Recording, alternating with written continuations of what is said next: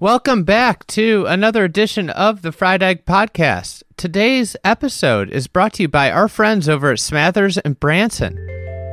What a great U.S. Open. What a great final round we had with Jon Rahm winning on his first Father's Day. You might not have gotten exactly what you wanted for Father's Day, so why don't you treat yourself to some of the best golf gear and accessories available, Smathers and Branson. You know, one of the big recommendations I have is if you want to, get away from, the standard head cover, maybe you got a stock head cover driver, maybe you got too many logos of clubs on your bag, you want to get rid of one of those. Smathers makes awesome leather head covers with the needlepoint, obviously. I actually gave one to my brother-in-law. He's a huge Grateful Dead fan, so I gave him a Dancing Bear one for his birthday recently, and he loved it. He was like, holy cow, this is really cool. It is an awesome gift. It's an awesome gift to give yourself. Outside of just, the belts that they're made famous for, the accessories are really cool, including the performance hat. They have obviously all your, professional teams, MLB, NFL, NHL, and then they also have universities. So you can get something that's, personal touch for anyone with Smathers and Branson. And if you use the code FRIEDEGG, no spaces, all capitalized, at smathersandbranson.com, that's FRIEDEGG, no spaces, you will get 15% off your entire order plus free shipping. That's belts. They've got new loafers, accessories, everything on the site. 15% off plus free shipping. So use the code FRIEDEGG, and thank you for the support from Smathers and Branson. Today's episode is with, he became a social media sensation. He was he made the cut at the PGA as a club pro. Brad Marek. Brad and I have known each other for a long time. We played one round of junior golf together, and then we played a lot of golf about 6 years together, and it was really cool to see him resurface on the golf scene after numerous years of mini tour. It was really neat. So we talk about that PGA. We will have a recap podcast on the U.S. Open with Shane Bacon early next week. It'll probably be out on Monday of next week. So you'll have that, but to keep everything going, keep things moving, we got Brad today. He's got some incredible stories. This is really a riot of a podcast to record, and everybody can find Brad on social media, Brad Marek Golf, and his website there. So without further ado, here is Brad Marek. I miss a green, for example, I'm already upset. When I find my ball in the bunker, I'm really upset. And when I find my ball in a fried egg. Fried egg. The dreaded fried egg. Fried egg. Fried egg. Fried egg. Fried egg. Fried egg lie, I'm about ready to run off the golf course.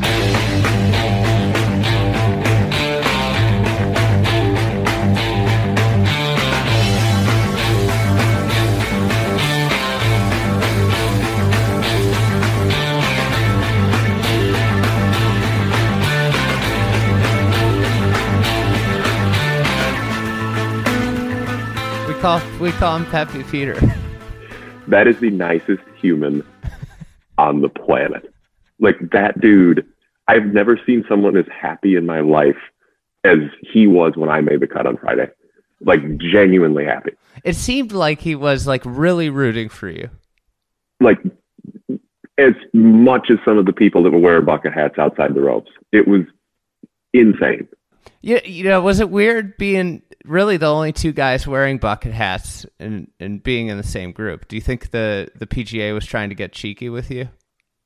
It has to be, right? I mean, there's 156 guys. I mean, I'm not a math wizard, but it just seems pretty odd that the two of us end up paired together and both wearing a bucket hat. I feel like, yes, I feel like that was their plan, but who knows?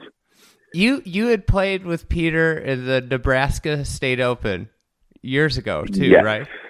Yes, it was either 2010 or 2011, and I had been at mini tours for 3-4 years then, some success, but nothing crazy. And I think I was up by a couple shots going into the final round, and I played with Peter then, and he's kind of the same super nice guy that he is today. Just super chatty when he's on the golf course, and he went around, I think, bogey free and shot either 65 or 66 and ended up beating me by a few. He won. I finished second. And that wasn't his like springboard to success, but a few years later is when he, Mondayed into a Corn Ferry, finished top 25, and I think won the next week. And he's basically been out on tour since then.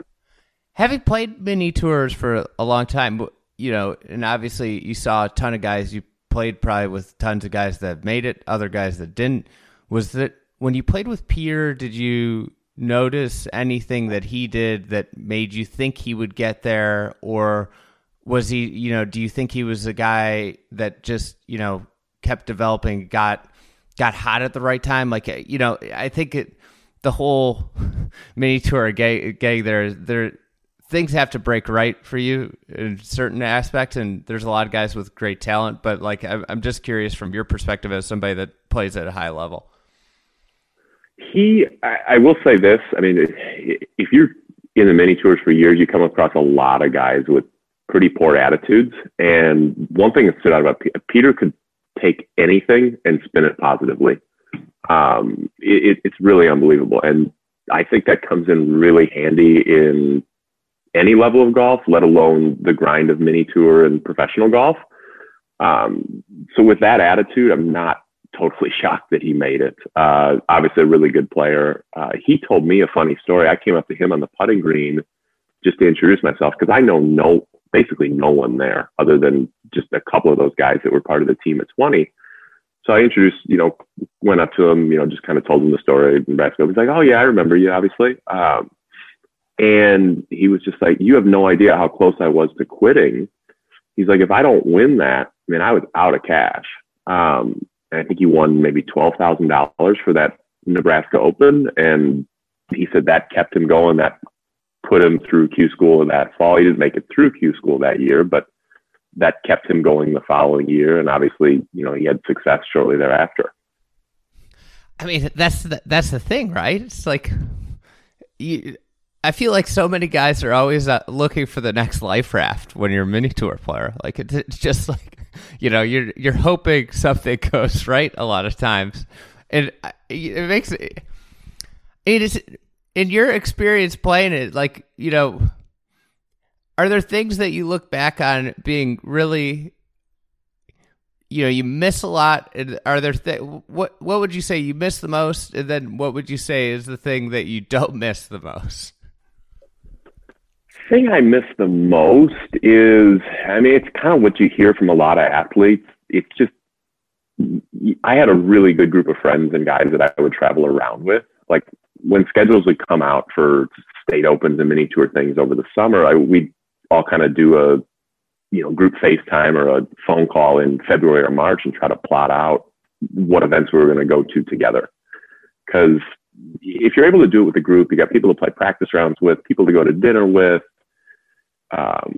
It's kind of fun. And you have kind of a group of guys that you're all rooting for that week. You become really close friends. You're either sharing Airbnbs or hotels. So I miss that aspect. And you're just around the game a lot. You're in these small towns. You really don't have anything else to do other than golf. So you're doing chipping contests, putting contests, gambling on the putting green, practice rounds, trying to help each other out with your swing. So that aspect of it, and just always trying to get better, is that part of it for me was really fun. I don't miss the bad hotels and, random towns in the Southeast and the Dakotas like that. Eating the same takeout for 3 out of the 5 nights you're in the town. Yeah, that gets a little old. What was the worst hotel that you ever stayed at? What's the worst lodging story? There's a few. North Carolina, I think there was a hotel where the bathroom had a chain for the light in the bathroom.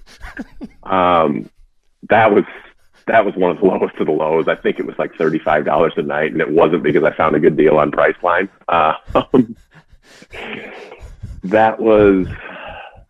Had a car breakdown on me in the middle of Georgia once, and I was just literally stranded. Like I had to take everything that was in there and like just put it in a box, ship it home, fly home, and then buy a new car when I got there. So were you going to a tournament? Did you have to WD too? Thankfully, I was on my way home. So, but it was. There's always some stuff like that. There was one time we were at host housing at an event, and I'm allergic to cats, and I had no idea these people had cats prior to this. And I flew in there, so I don't have my own car, so I can't go get my own hotel. So I was on an air mattress, right?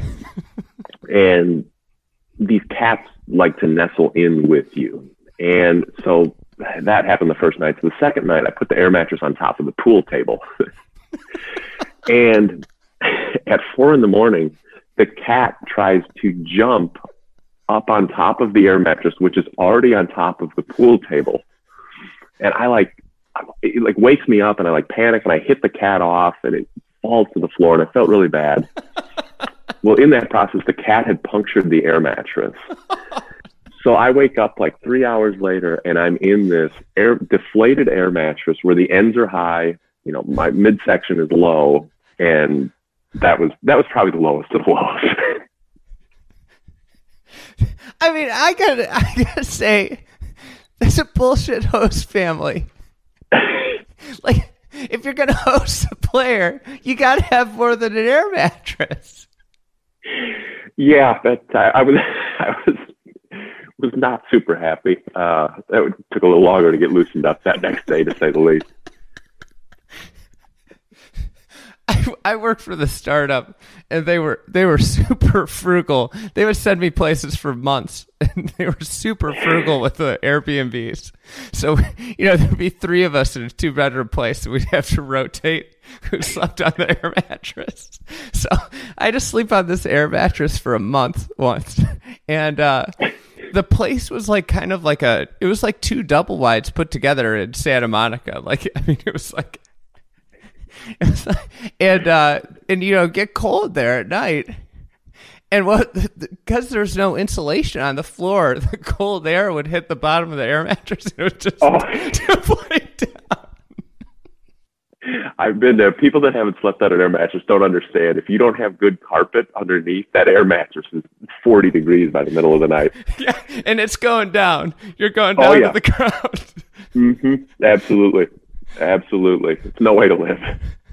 So you played just phenomenal golf, in particular the first round, but rather than your phenomenal golf, you took the Twitter world by storm for your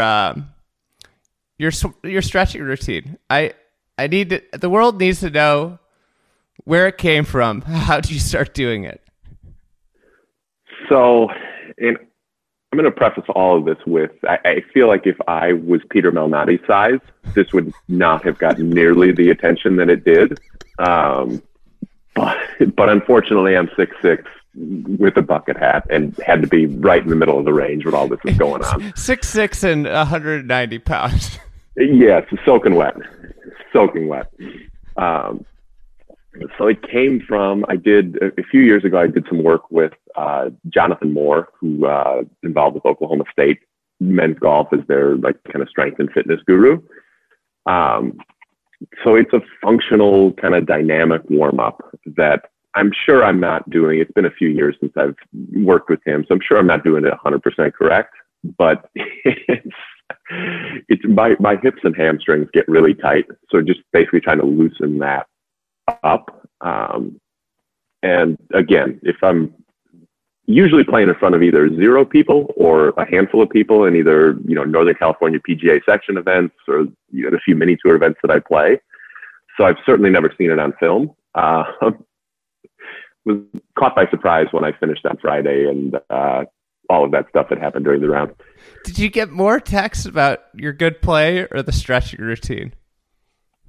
Thankfully, probably just by a little bit the good play, but it's definitely close.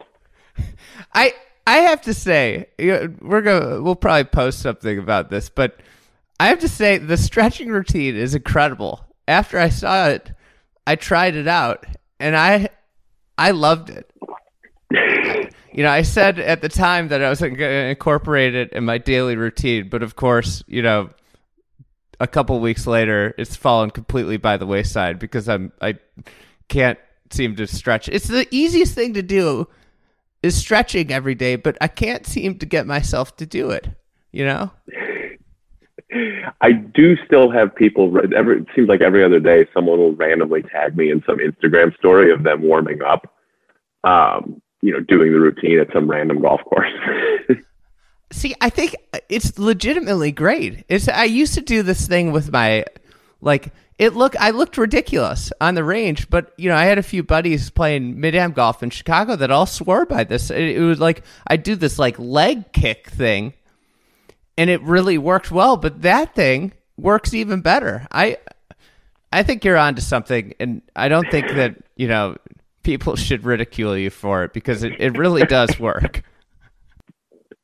Some of the comments were pretty funny. I didn't go too deep into them because I knew they'd get really bad, but a few of them were pretty funny. With the PGA, you were there super early. I think it seems like you made it part scouting for the golf course, part a little vacation with the wife and friends and family, right? Yeah. So I knew. The nice thing about, I run my own kind of golf academy instruction business out here, so I was able to kind of set my own schedule within reason. So got out there, I think 8 days before. Wife came with me for those first 3 days. She was working from the Ocean Course Clubhouse, so there was nobody in there. So she basically had the whole clubhouse to herself, other than some people setting up. So she was just working from that Ryder Cup room, which overlooks the ocean. So what a delightful office. Yeah, it wasn't too bad for her. And then she would, if she didn't have a meeting, she'd come carry the bag. We were doing kind of 9 holes a day, did 18 holes the first day I was there, and realized just the size and scope of that property. And then that was the only time I played 18 holes prior to the first round. We would just go around and play 9 holes each day. Had all the pins from 2012. So we'd lay those down and just hit a bunch of short game shots to them, a lot of lag putts, just kind of plan out where you could and couldn't beat a certain hole. Mm-hmm. With you playing golf for a long time, obviously I think the way players practice has changed so much with the 9-hole routines versus 18.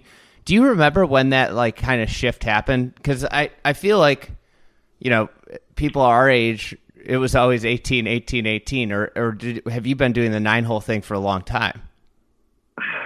Honestly, it depends on the course and just how much I know it. If I go to an event where I've played it 5 times, I feel like the need to play it, especially if the conditions are similar, in terms of firmness, speed of the course, things like that, isn't necessarily that high. But if it's a place that I haven't seen, then I'm going to try to see it a bunch, and I'd still probably play 18. But I feel like that shift it's been relatively recent. I feel like it's really been kind of last. Tiger was doing it, I feel like, even in his prime. But I feel like the masses haven't really started doing it until maybe 5-6 years ago, where it seemed like 90% of the guys out there were only playing 9. Exactly. That's the thing is I feel like in the I would agree with you. It's in the last 5 years, it used to be everybody play 18 every day. That was the conventional wisdom, and the conventional wisdom's completely shifted. What were you what were the things that you worked on outside of the short game shots and around the greens that when you saw the Ocean Course, you said, hey, these are things that I need to sharpen up before we get to next Thursday? Yeah, exactly. So I knew going in that, most courses that I play in, mini tour, state open, section events, we're going to play it around 7,000. So if you hit a decent drive, you're probably not going to have, other than a couple holes, more than 8 or 9 iron into a par 4. But Kiwa being so long, I knew that those longer clubs were going to be huge. So put a new 2, 3, and 4 iron into the bag that Ping built for me, those Ping crossovers, which throw them up in the air a little bit easier, and spent a lot of time on that because I knew that, I think there were 4 par 4s over 500 yards or 3 over 500 yards. So I knew that was going to be key. So that was the time, spent a lot of time in the range working on those shots, trying to work them both directions, either against the wind or ride the wind. Mm-hmm. Yeah, talk about the wind, and obviously, it was really blowing early in the week. Did you feel like you needed? It was a situation where you had to work the ball both ways at different times, or was it? Could you get away with just playing one shape? For me, myself, it was really hard because I don't hit it super high. Mm-hmm. So there were times that my only chance to stop it quick enough was I had to work it against the wind. For some of the higher hitters, I don't think it was as important. But, and I'm not super long either. So I've got a little bit longer club coming in and a little lower trajectory. So for me, I was basically trying to work a lot of stuff off of the center of the greens and use a couple of the slopes there to try to funnel the ball closer to the hole. It's just such a, from a strategy perspective, I mean, it's a course where you're aiming at a lot of centers of greens. You're going to have a lot of lag putts for me. And, so it focused a lot of time on lag putts as well, and trying to get that. And what people don't understand out there is the wind plays such a big role in the putting, both in the direction of it and then the speed. And if you had uphill into the wind, and those putts were so slow. I mean, you had to hammer those things to get them there. And then if you were downwind, downhill, very, very fast. That's the, when wind gets tossed in, my putting just goes complete shit. I can't handle another variable. It's just it's an utter disaster. And like that, the other thing is like the wind makes it so hard to hit it close, that it just forces you into it. And I think that's generally, and I don't know if you agree, something that I kind of have thought more and more about is like how much better lag putting gets at every level of golf. Like every level you go up, the lag putting is maybe the easiest thing to see that's distinctly better. Yes, I would not disagree with that at all, because I think the lowest hanging fruit in most of the juniors that I teach, the first time I see them is speed control. And it's not, what I think it's not just the speed control from 40, 50 feet. It's, when you have this 12 footer that breaks 2 feet, I mean, if you don't hit that within reason of what you expect for speed, the putt has no chance of going in. So it's, it's the speed control on those putts too. Cause it was, if you didn't hit them the right speed this week, if you hit them too hard, the wind wasn't going to affect them. If you hit them too soft, the wind would just grab them at the end. You've got your academy at Corica. Is it Corica? Is that how you pronounce it? Somebody got on me about how I pronounced it during the week, and I've got the. It autocorrects on the iPhone to Corsica. Most people end up calling it Corsica. There's a lot of different pronunciations. I think I called it Corica. The right way. Corica. Yeah. So you got your academy. What do you think? There's any ways that you've gotten better since you stopped playing competitively full time and you've been working with these, high level juniors? Like, do you think teaching in a way has made you better at any aspect of the game of golf? Yeah, I'm certainly more efficient with what I do in practice. Obviously I don't have all day to practice anymore. So the time that I do get during the week is certainly kind of forced to be a little bit more efficient and a little smarter about what I do. And then with some of it, I mean, I do get to play maybe once a week. I'll go out and play 9 holes with some of the better juniors, which forces me to kind of lead by example. So I'll take part, I'll do some of that, do some short game contests with them. Because I think it's really good for me to be able to back up what I talk about with them in teaching. And I think we do a lot of drills and kind of performance benchmarking to track progress over time. So doing short game contests and seeing, this shot was really hard a couple months ago. Now we're better at this shot. So now what's the next area that we can improve and get better from there? Yeah. How's your approach different to the teaching aspect of it than, say, when you were growing up? Because, I think teaching changed quite a bit since we were juniors, and I'm interested to hear how how you've kind of blended different experiences into a methodology? I think that there's some things like, I think people underestimate how hard it is for anyone to actually make a swing change in a short period of time. And I think when I first started teaching, I think I thought that it was possible for really anyone to make a big change in a hurry. But I take a much more longer term approach that we're just going to try to blend, wherever we are today, let's try to get, if we're working on a position, let's try to get this position better a month or two from now. And really understand that aspect is going to take time. And there's things that I think can improve a little bit quicker, like decision making on a golf course. Like with the juniors, we're kind of more holistically approaching how to get better. So can we be better with our mental process? Can we be better with our target selection? Can we be better with, just how we go about practicing short game? Like, can we put more pressure on ourselves in practice with putting games and skills competitions, things like that are going to more closely resemble tournament golf? You're obviously never going to be able to truly replicate it, but rather than sitting there hitting the same 5-footer 10 times in a row, like, can we make this a more dynamic, changing environment, which is going to challenge you more? Mm-hmm. I feel like when I always think back is like, if I could just have been less of an idiot as a junior, I would have been like 3 times better of a golfer.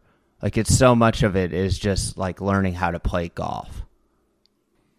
Oh, you hit the nail on the head. I talk about this with juniors all the time. It's like, you're going to have, that was really well said. You're going to have these stretches of good and bad golf, but you can't let these bad stretches of golf kill your score to where your good golf doesn't matter. If you can get through your bad 7-hole stretch at 2 over, your good stretch can overcome that. You can make 4 birdies in the next 8 holes, and all of a sudden you're 2 under. But if your bad stretch is 6 over through 7 holes, well, you're too far behind already. So it's the patience level of, understanding, okay, I short-sighted myself here. Like, I don't need to try to hit this perfect flop shot to 2 feet. Let's get this up to 10 feet with a lower risk shot. If we make the putt, great. If not, let's move on and let's make some pars in the next couple. And that's the thing. I think like with teaching, so much of it used to be just all technique based. Like, you get a lesson and you just go to the tee and you hit balls for an hour. And it's like, that's kind of missing the whole point, because like, the worst thing you could almost do when you hit a bad shot is start thinking about technique. Yes, it does. I mean, it is kind of funny, and I feel like it's changing to some degree, but I still feel like, we need to flip the percentage of time that's spent. Like, we need to be spending more time on the golf course, or at the very least simulate. I mean, now with TrackMan and things like that, you can at least play golf courses on the driving range to where you have to, try to do other things besides just hit the same ball at the same target. But I feel like if we flip the percentage of time between standing on a tee, teaching a lesson, and taking a student on the golf course, I think both students and teachers would be better off for it. What you talked earlier about having to get more efficient. Almost everybody that listens to this podcast works a 9 to 5, or more than a 9 to 5, and probably has hopes of playing slightly better golf, whether they care to admit it or not. What are a few things that you've done that, going from full time, like, what are a few things that have worked really well in terms of, hey, I've downsized like the amount of time I have, like that, prioritizing different things maybe? Like, what are a few strategies that somebody could take home with them? So, like, for me, I'll break it down into kind of zones in terms of iron play, and I'll do some basically training tests on TrackMan. So a wedge zone, kind of a 125 to 175 zone, and a 175 to 225 zone. I recognize that everybody is not going to have access to TrackMan, but yeah. So that's what I do there. But what I think you could do, what I think the easiest thing to do is kind of, if you can find 2 points, like 2 flags on a driving range that are, say, with a driver 25 yards apart, and just work in either 5 or 10 ball sets trying to get, I'd say, 2/3 of those drivers in play, right inside that fairway. And I think if you can figure out a go-to shot off the tee that can help get one in play, I think that's really good. So I do a lot of stuff like that. Like on the range where I practice, there's these light poles at the end. And I basically use, 2 light poles as my fairway. So you're trying to work the ball into those targets.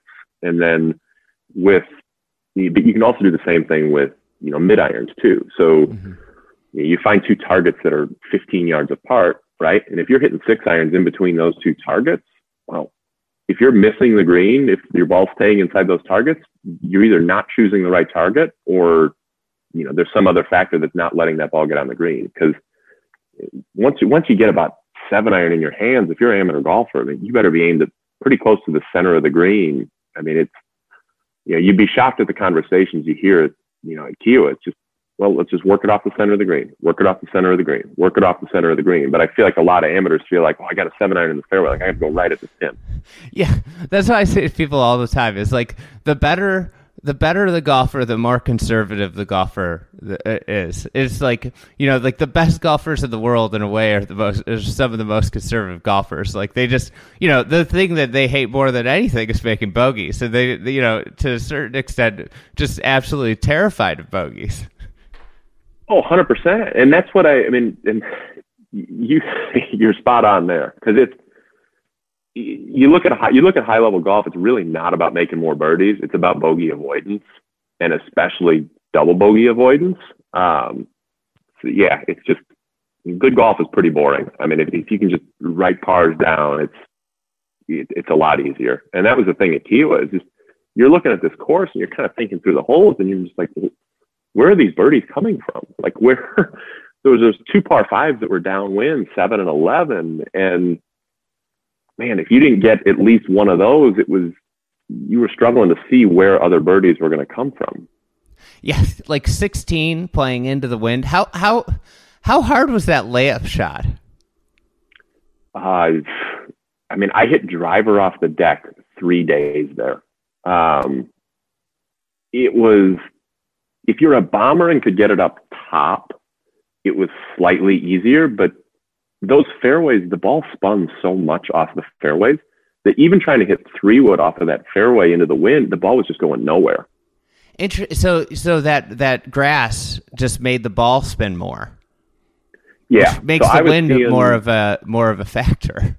Yes. It was. You were seeing some numbers on TrackMan that were your average, at least on my end, like it was at least 1,000 more RPMs with the average iron into the wind, or not just into the wind, just off those fairways, and then into the wind just amplifies that effect. So it's just going to balloon way more than it would off of a normal fairway. Now for a quick word from our sponsor, Smathers and Branson. This is an awesome gift for anybody, whether they're a serious golfer or not. Like you can get somebody a belt is really neat that has nothing to do with golf. They've got all these music ones and, obviously the team stuff.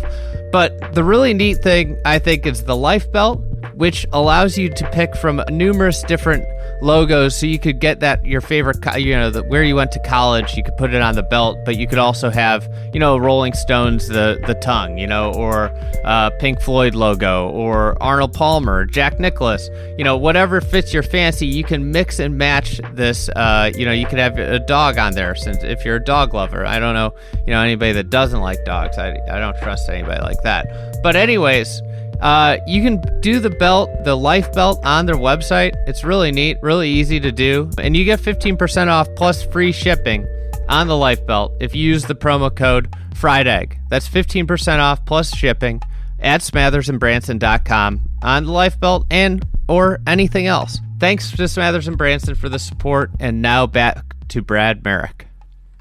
How was the first round playing after that? Like, where'd you play, and how did it feel to go back to playing like a normal golf course? I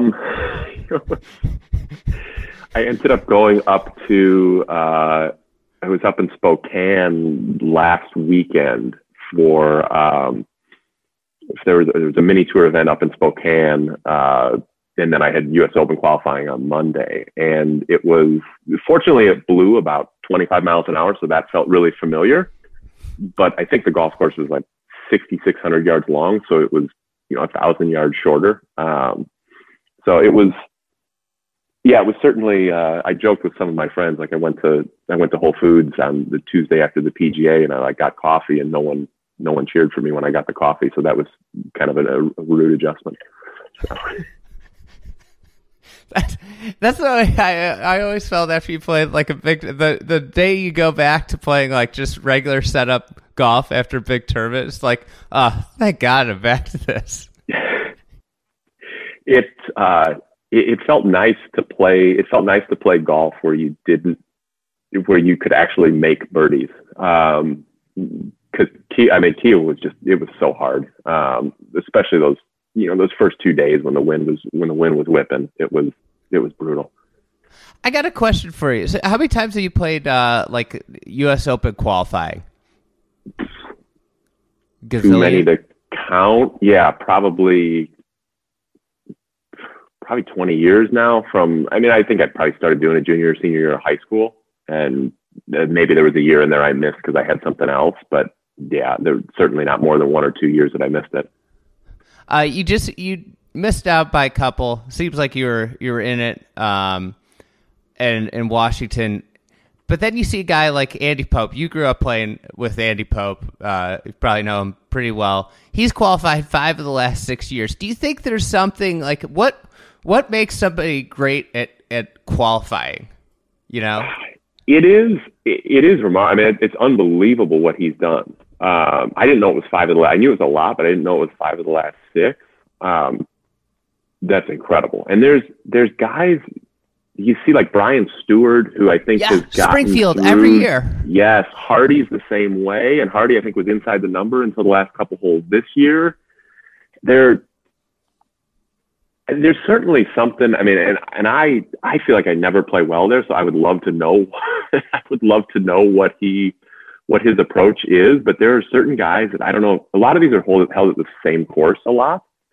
But even still, it's incredible because the talent that's in those qualifiers is pretty high, and it's not a high number of spots. I mean, it's just 80 guys for 4 spots. I think at those.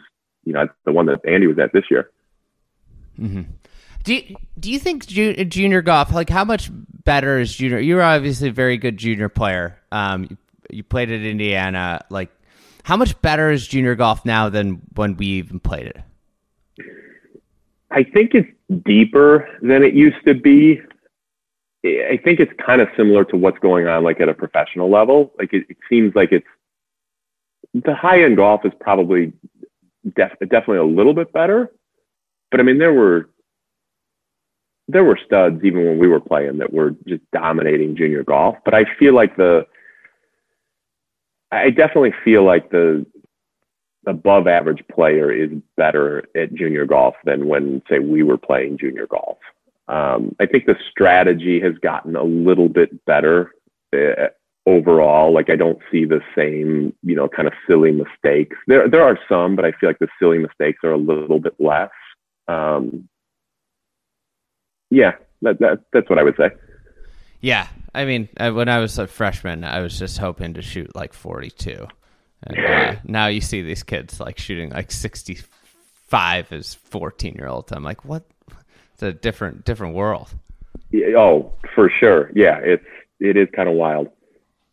You played a lot? You play a lot of different sports too, growing up. Are you seeing most kids specialize early at a younger age, or is it pretty much across the board? And do you think specialization at a young age is helpful, or do you think like other stuff is good?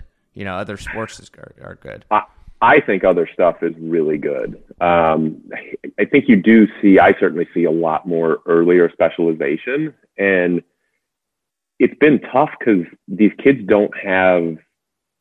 For the last year and a half, they haven't been in school, so they don't have any kind of PE class or anything like that. So I just don't see, with the people that don't early specialize, you generally see a better developed athlete.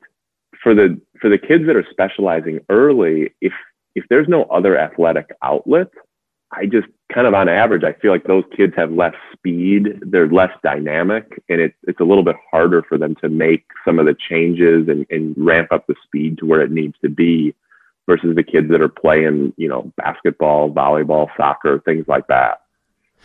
Yeah, that's it. I think that's spot on, because when I had the most speed in my life, I was playing the most pickup basketball in my life, and it was about the quick twitch and the explosion that you get from like running and jumping all the time. And then it translated, after playing 3-day a week pickup hoops in leagues and stuff over an entire winter, the next year I came back, I was like 20 yards longer, just doing for and I think that's something I think with juniors, it's kind of, because those other sports help with other things. I had one of my best juniors who's having a really good summer, won a big amateur tournament around here, then followed it up with an AJGA win, and finished second in another AJGA. He's had a rock star summer. And this was 2 winters ago, he was swinging at about 97 miles an hour, and he's in his sophomore year of high school. He goes and plays basketball for his high school team, comes back, and obviously he grows a little bit, gets a little bit stronger, but, I'd see him once a week in there, just kind of making sure that things were not falling too far out of line. And then he got back into golf, full time, once the basketball season ended, and he's swinging at 110 miles an hour. And he really didn't play golf but a couple times a week. And it's just from, he was in the gym with basketball, but he was, playing 5-6 days a week. And it was unbelievable. It was the biggest jump I've ever seen in that short a time. That's, I think, just in general with golf, people fall in the habit of, we're like thinking if you want to be great at golf, you have to devote everything to golf. But so many times I've found over the course of my life, getting away from it almost helps me more than being in it. 100%. And if you look at some of these top guys, you put, Dustin, you put Brooks, you put those guys on a basketball court. That's going to be a killer pickup basketball team. These guys would be good at any sport that has hand-eye coordination and athleticism involved. And I think that sometimes that gets a little lost, is that you think that, I need to sit there and just hit these flop shots or hit these 4-footers repetitively. And there's cross-training matters too, in my opinion. It's not just all about golf. Mm-hmm. Yeah, I think I don't think we've gotten to a point where at any certainty you could say that you're losing by not specializing right off the bat, because if you look at the top players in the world, a lot of them play different sports. Obviously Tiger's the case in point to specialization, but then you go down the list, DJ played a lot of different sports. Justin Thomas, probably a specialization guy. I think John Rahm played some other sports, but then there are guys with Brooks. Brooks wanted to be a baseball player. He hates golf, right? Right. And Rory famously broke his ankle playing soccer. It's just, I think it gets lost. You think you have to work so hard. I think you're a case in point. I'm guessing that you probably feel in many ways you're better than you were when you decided to hang him up now. Oh, 100%. Honestly, I think one of my best mini tour seasons was 2018. I think I won twice, finished second twice, and I was teaching full time. I would just, I was just getting started, so I would still go out and play some mini tour events to make some extra cash. And yeah, it was kind of funny. I was certainly practicing 40% of what I used to practice, and the results were better. Hey, how do you even go about building up a book of business as a teaching pro? A lot of it's word of mouth. I was fortunate. When I first started, I had a partner with what I was trying to do with the academy, and he had a few higher level guys that he threw my way. And those guys start having success, and the best, especially in junior golf, the absolute best marketing is going to be word of mouth. And so you have a few people that start having success, and then, these kids can't drive themselves when they're early on in their junior golf days. So the parents are following them around the golf course, and inevitably the parents get to talk, oh, who are you working with? And it's just referrals. I mean, I've had probably one or two students that have got me probably 2/3 of my, higher end junior students, like in terms of, best players. Did you get a lot of calls after the PGA? Yes, a lot of calls, a lot of emails, a lot of questions about the bucket hat and where they could get that. What about calls for client, like new juniors? Yeah, no, that okay. A lot of calls, emails through my website, things like that. So it's been so that has been incredible. So trying to the last couple of weeks has been trying to fit these new people in into the schedule and see if there's ways that I can help. See, that's why playing matters, right? Playing the PGA, the club pro stuff matters, because it's probably your best. Make it. You got to make the cut every year. It's the best advertising you can get. Yeah, I honestly, I didn't really realize how much coverage there was until I kind of got back and sifted through all these messages and realized how much I was on TV, and just talked to some friends that were watching. Man, you were on TV a lot, so it's been. Yeah, it's a good problem to have. Let's put it that way. How many Uber rides did you give in your career? How long did you Uber for? One winter, the first winter I started dating my now wife, I didn't go down to Florida like I usually did. So I would. Was it because you met her?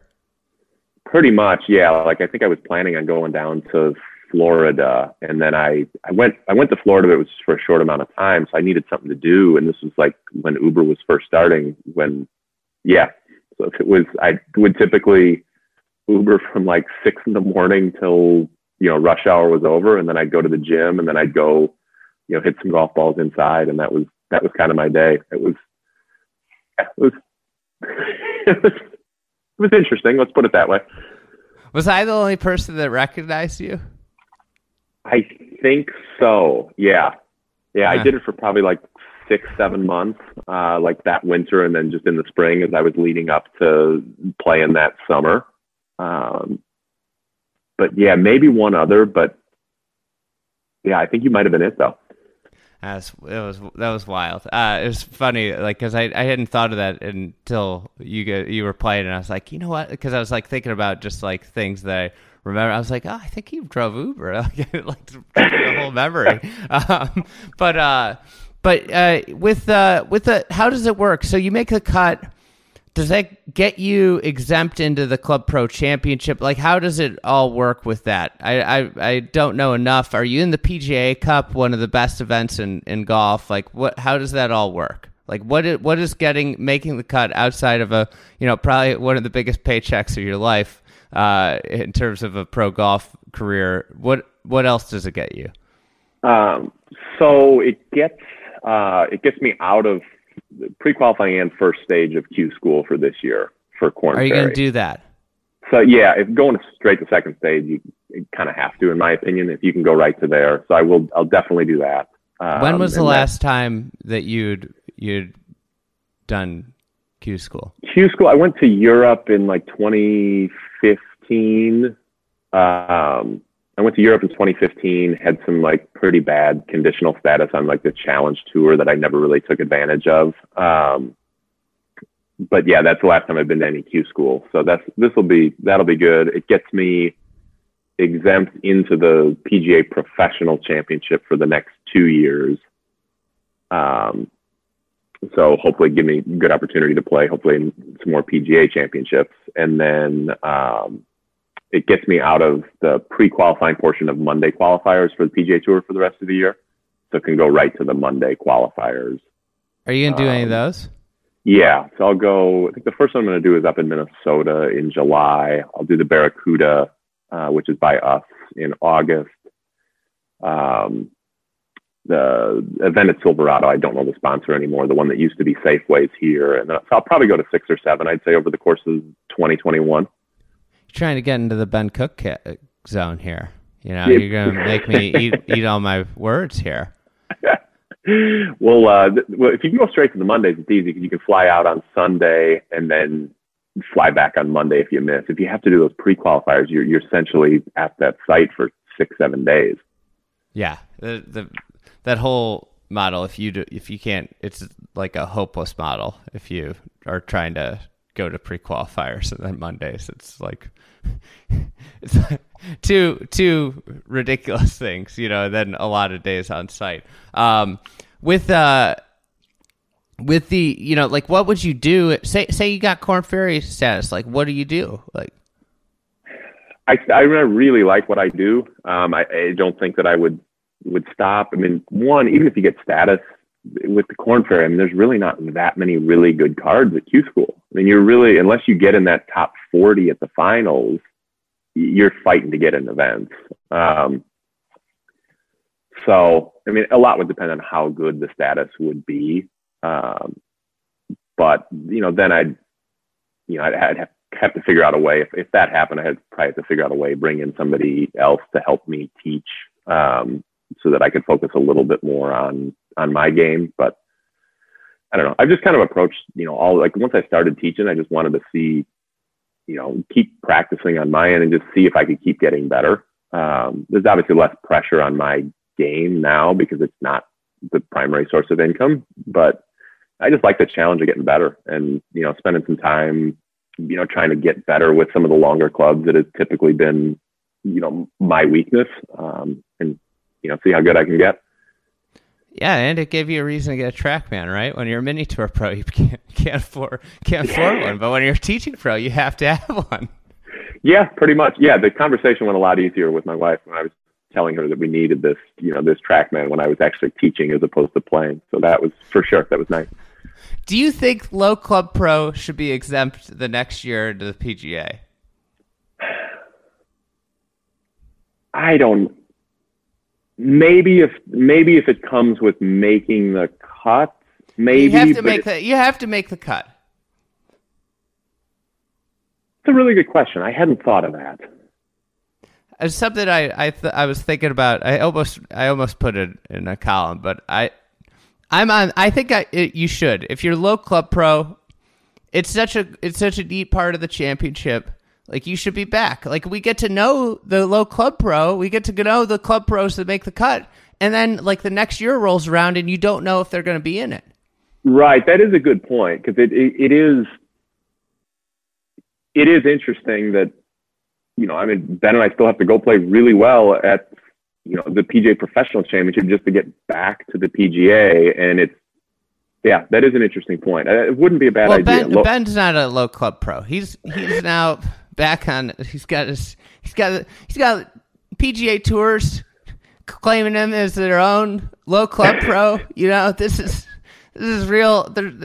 I've launched a full investigation. The findings are he was disqualified as a club pro. He had a great finish as a Latin American qualifier. Man, if you're doing that with Ben, what are you doing with Omar? Oh, Omar might have a whole podcast, dedicated to him. I advocate that he should have to wear a different uniform based off of what status he's playing off of, because some weeks he's in as a PGA member, and then other weeks he's in as a PGA Tour member, and it's just, I've got an associate. I'm not gonna name my source. He's a retired PGA professional living down in the village down there, the PGA Village. Where the 3 courses are. Oh yeah. He was telling me. He was like, "Oh," I was like, "What have you been doing?" He's like, "Well, been playing golf, been watching golf. They have all these like section events down here." And he was like, I was like, "Oh, those ones that Omar cleans up on." And he's like, "Oh yeah, all us retired guys, we can't stand Omar." And he told me a story. Some guy beat him in a playoff, and there was like 70 old retired club pros just like were going nuts when the other guy won. Like they're just cheering like crazy. He was like, we were just so happy that kid beat him. I will not name names either, but when we finished up in Florida, so we had to do media stuff for the PGA Championship, and the TVs were on because it was obvious, who was going to be inside the cut, and the last few holes were going on, and it was very eye-opening, some things that were being said while the television coverage is on. I'll just say that. I think he played 400 events or 500 events on the PGA Tour. Yeah, he's made $3.5 million. I mean, he's played 300 plus rounds just at those golf courses in Florida alone that tournament was on. I feel the same way with like mid-am golf. Like, I play the mid-am and I'm hitting balls next to Jess Daly, and I'm like, we aren't the same person here. Like I was 23 and went and worked in an office. Like you were on the PGA Tour. Some of that stuff, especially with the mid-am, is incredible. Just to see the disparity in the backgrounds of some of these guys. I mean, they're like the reinstated amateurs that just came off an 8-year, professional career are playing in the mid-am. Well, I saw John Peterson's going to get his mid-am. He's going to have mid-am status in like. He's waffled like 18 times on that. He's gone from a business guy to Monday qualifiers to I'm getting my amateur status back to. I saw that they said it would take 2 years. I mean, you're talking about a guy. He made like $4 million. Yeah, but the guy almost won the U.S. Open, and you're going to be going up against him in the mid-am. My dreams of that are long gone until this phase of my life is over. So I don't have to worry about that. That's for other people I have to worry about at this point. But yeah, it's a wild thing. I think the question is like, where does Omar go? Like, where do these guys go? There needs to be some purgatory that they're put into. Like, they shouldn't go down and beat up on club pros. I think that's like you have to like have a full profession. Like Omar does not work. No. I don't know. I don't understand why the loophole was created to begin with. Like, I don't really understand why. And I don't know much about it, but it just seems, I don't know. I just don't know why that option was ever existed in the first place. I mean, Omar followed all the rules. I don't know why the rules were there. I was thinking, a funny bit, if you ever did it, would be like go to where Omar says he's a pro, and then just sit there and ask members or local players that come in and be like, hey, you ever seen this guy around? Like, you ever take a lesson from Omar? You see him fold? Yeah, you ever see him folding shirts in a pro shop, working the register? I love it. So where are we going to see you next? We're going to see you at the Club Pro Championship. Maybe we'll see you at a Monday. Qualifying school's not on TV. Maybe we'll see you Monday in something. Yeah, that's the hope. No, nothing. I mean, nothing as cool as being on TV that much at the PGA Championship. We've got our Northern California PGA Section Championship coming up in July. Winner of that gets into that event that's up in Napa. Oh, that's a big one. There's got to be a lot of good players in Northern California. Yeah. And one of the perks of our section is that we have 3 exemptions into tour events based on, who wins our match play, who wins our stroke play, and who wins player of the year. So that's good. And just trying to get ready for, stuff in the fall. I imagine when you moved to California, that made playing actually kind of harder full time, right? The travel aspect of it. Yeah, because there aren't really, most of the mini tours are kind of in the southeast, and the Midwest over the summer. So traveling out of here became a little bit harder. You're always flying, back east somewhere to play in something. And then your website for where people can find you. What is it? BradMerrickGolf.com? Yeah, and Marek is Marek, and then on Instagram at Brad Marek Golf. So pretty easy. Hey, one last question. Is it really just the same lesson every time? Because I think that, like, I've never gotten a different lesson. It's just the same. I always am doing the same things. I think what separates really good teachers from teachers that aren't as good is that I think the really good teachers have a lot of different ways to say the same thing. Well, that's the guy that I've gone to. He says it differently every time, but then when I think about it, it's the same thing. Yeah, and I think, some of the things is like understanding, like, can you find a way to essentially trick your student into the right position? Like, if it's physically hard for them to achieve, can you give them a drill, or can you do something that's going to get them there where they might not have been able to get to by just consciously trying to think about it? I imagine that's so frustrating because you're trying to explain something and people just don't understand it. And then you could say it's something just a little bit different. And then they're like, oh. Yeah. At the end of the day, it's the student that has to come up with it on their own, essentially. You're just, as a teacher, you're just trying to lead them to the right thought that resonates with them, in my opinion. I agree with that. You're just trying to, basically guide them. You know where you want them to get, but you're just trying to guide them to where, they understand the solution and can kind of feel it and describe it and kind of own it on their own. One last thing. What's your pet peeve for a student? What's the thing that just grinds your gears? Oh, when the student knows exactly, when the student, or in my case with the juniors, when the parent knows, exactly what their kid needs to do and what the kid is doing wrong and what the fix is. And tells you. Oh, yeah. Yeah. It's like, okay, so why are you here? Like, why? Just move down a few stalls and you guys can work on it. And I can hit some wedges here myself. Yeah, that's always my favorite. Or well, he does X, Y, and Z, so he just needs to do this. Okay, great. Like, yeah, that's fine. Go ahead. That happens to me sometimes too. Similar is like people will tell me stuff that they clearly read from one of my articles, and I'm like, yeah, I wrote about that. That was my article.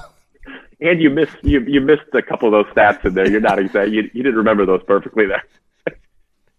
All right, Brad, it's been awesome talking to you. Hopefully we'll see you again at Southern Hills. That would be a good plan. I would like that. Yeah, and good luck. I'm sure you're in the PGA Cup. You got to be. I don't know. I have any idea on the point. You got to research that. Get it in that PGA Cup. Is that this year? Is that next year? I don't know. I neither just do I. So. Great event. I love it. Good catching up. Enjoyed it. All right. Later.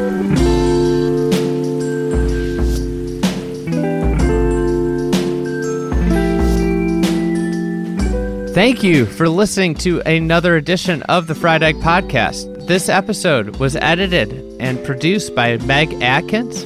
Just as a quick reminder, we've got some great events this summer and into the fall. We just released a couple new events at White Bear Yacht Club, the Regatta, as well as Pine Hills, an incredible golf course up in Sheboygan. That's the day after the Ryder Cup. So we're going to do a big match up there. It's only an hour from Milwaukee, and really, I think it's probably one of the best courses I've ever seen that nobody has ever talked about. So White Bear is obviously, a top 100 golf course, one of the best golf courses in Minneapolis. That's going to be an awesome event. We have that, as well as we have some spots still at Davenport at the end of July. Davenport is amazing Allison golf course, the best Allison golf course that I've seen, and it's only about 2.5 hours from the city of Chicago. So come out to an event. They're really fun. Everybody has a good time. It's a friendly competition with some great prizes and great people. So thanks for listening to another edition of the Fried Egg Podcast. We will be back next week.